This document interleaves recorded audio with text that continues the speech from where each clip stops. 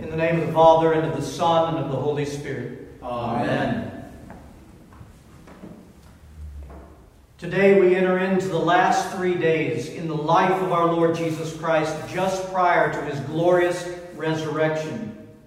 And we literally, by true remembrance, we walk through these last 3 days with our Lord Jesus Christ. And there is great grace for us to experience the fullness of the divine love of God that is so very visible in and through Jesus Christ in these blessed 3 days. Today, on this first day of this journey, of these last 3 days, we begin with the Mass of Maundy Thursday.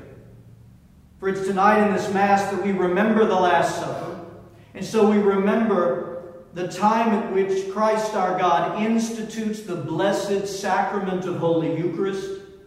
And we also see Him humble Himself that same evening and wash the feet of His beloved disciples. Tonight we're going to look at both of these events, but what are we looking for? What are we looking for? We should seek, even in these moments together, for the Lord to reveal His incredible love that He has for each one of us, and to experience that love together this evening, so that by grace we may become that love in this present world, which is our salvation, to be made whole and to become love, as God is love. So first we look at the institution of the blessed sacrament of Holy Eucharist. You heard in the epistle reading from 1 Corinthians in chapter 11, St. Paul gives us the words of institution that have been used in the divine liturgies of the church from its very inception until today. St. Paul writes, "For I received from the Lord that which I also delivered to you, that the Lord Jesus, on the same night in which He was betrayed, took bread. And when He had given thanks, He broke it and said, 'Take, eat. This is my body which is broken for you. Do this in remembrance of me.' In the same manner, He also took the cup after supper, saying, 'This cup is the new covenant in my blood. This do as oft as you shall drink it in remembrance of me.'" That very night with His disciples, Jesus took real and common bread, and He broke it. And He said that this bread is my body broken, and in the most incredible words, for you. Never forget those words. For you. This is for you. It is a blessed, it is a divine gift out of my loving heart that I give to you because of its benefit to you. And He took common wine the same night, and He blessed it. That is, He separated unto His own holy use, that through it we might obtain something quite marvelous. In the Gospel of St. Luke, Jesus says this. He says, "This is my blood of the new covenant, which is shed for many for the remission of sins." For the covering of the sins of us all. For the washing away of sin. But think about this, and we know this. He offers it for the healing and the relief of our ever so burdened conscience. To relieve us. To take the burden from us. I offer myself. I give this to you. It is all for your benefit. In the Gospel of St. John in chapter 6, Jesus Himself teaches about this very sacrament, pointing forward to this very night and from now until eternity. He teaches about what He would ordain. And I want to share with you a few thoughts from the Gospel of John in chapter 6. Listen to what He teaches about His loving offering to us through bread and wine, His body and blood, truly Holy Eucharist. In John chapter 6, in verse 48, He says, "I am the bread of life. Your fathers ate the manna in the wilderness and are dead. This is the bread which comes down from heaven, that one may eat of it and never die. During the 40 years Israel would wander in the wilderness, if you remember, God would provide for them daily bread from heaven.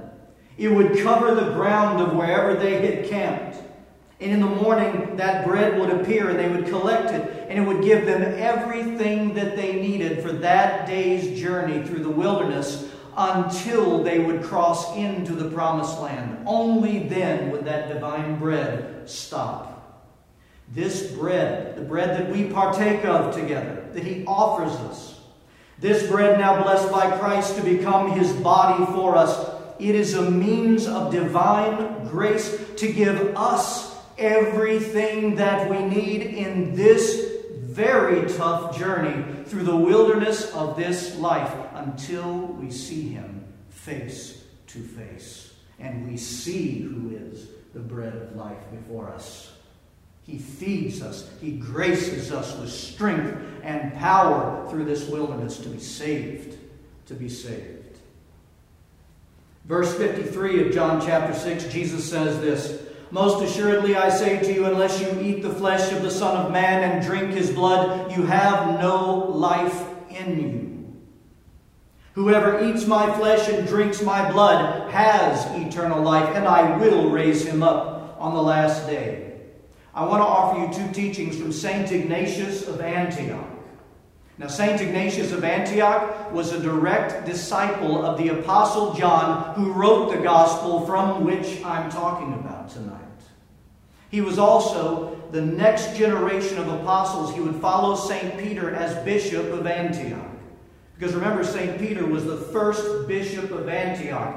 Then he went and became overseer of Rome. St. Ignatius would take his place immediately after.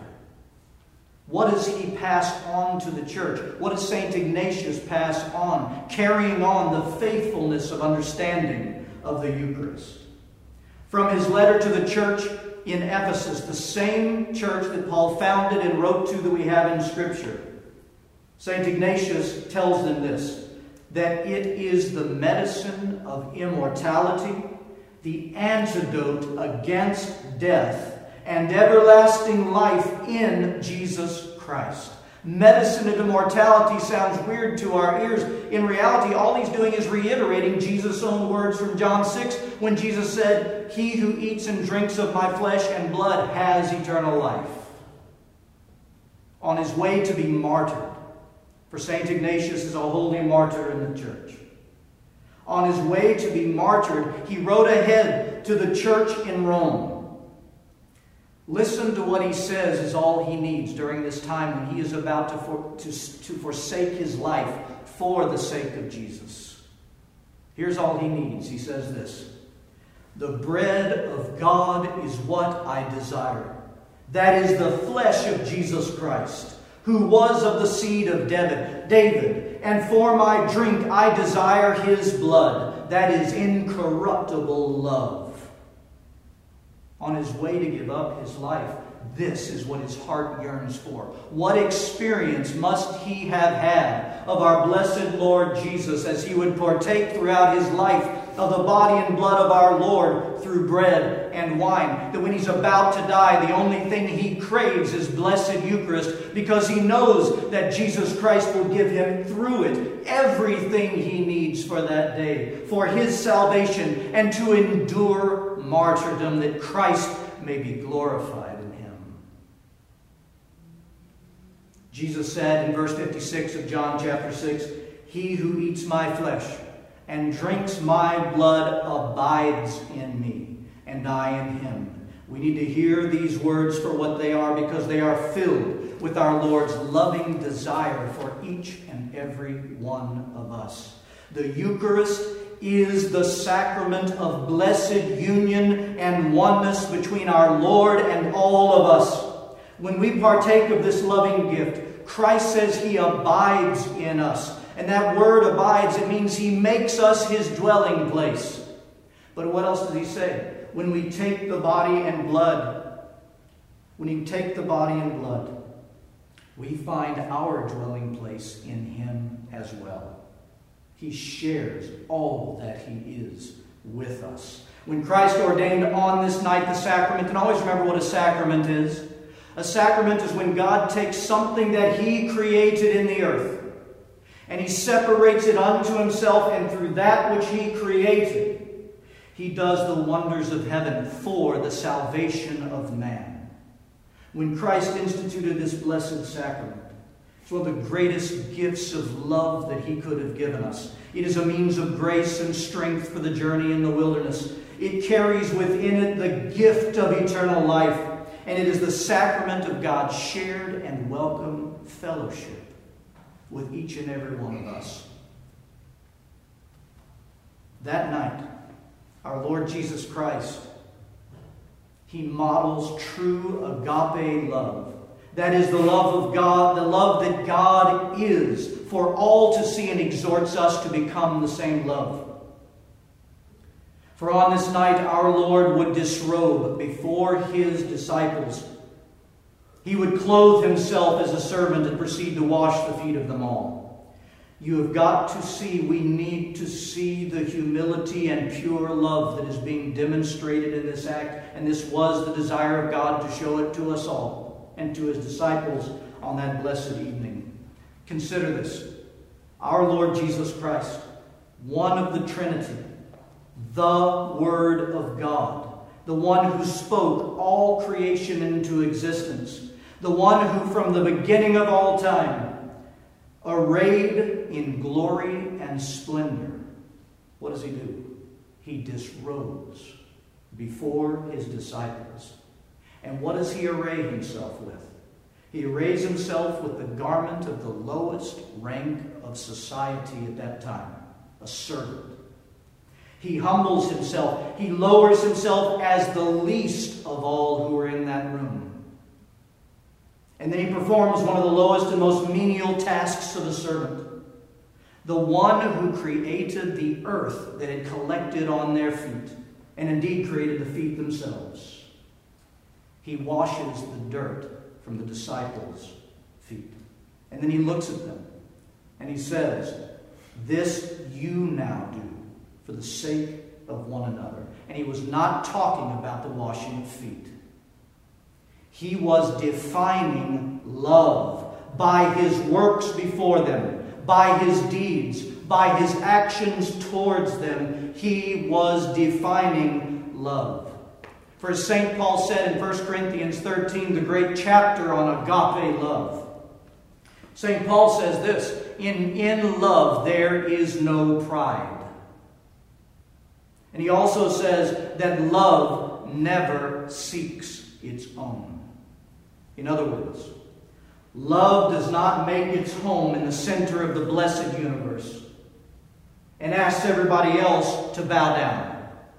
Love instead removes itself from the center of the universe and places everybody else in the center of the universe and offers oneself for the benefit of all others. That is the divine and blessed love of God. My friends, love is expressed in the sacrificial offering of oneself for the life and the benefit of another. And tonight we see love offered to us through blessed and holy Eucharist. And we see love exampled for us in the washing of the feet. In the name of the Father, and of the Son, and of the Holy Spirit. Amen.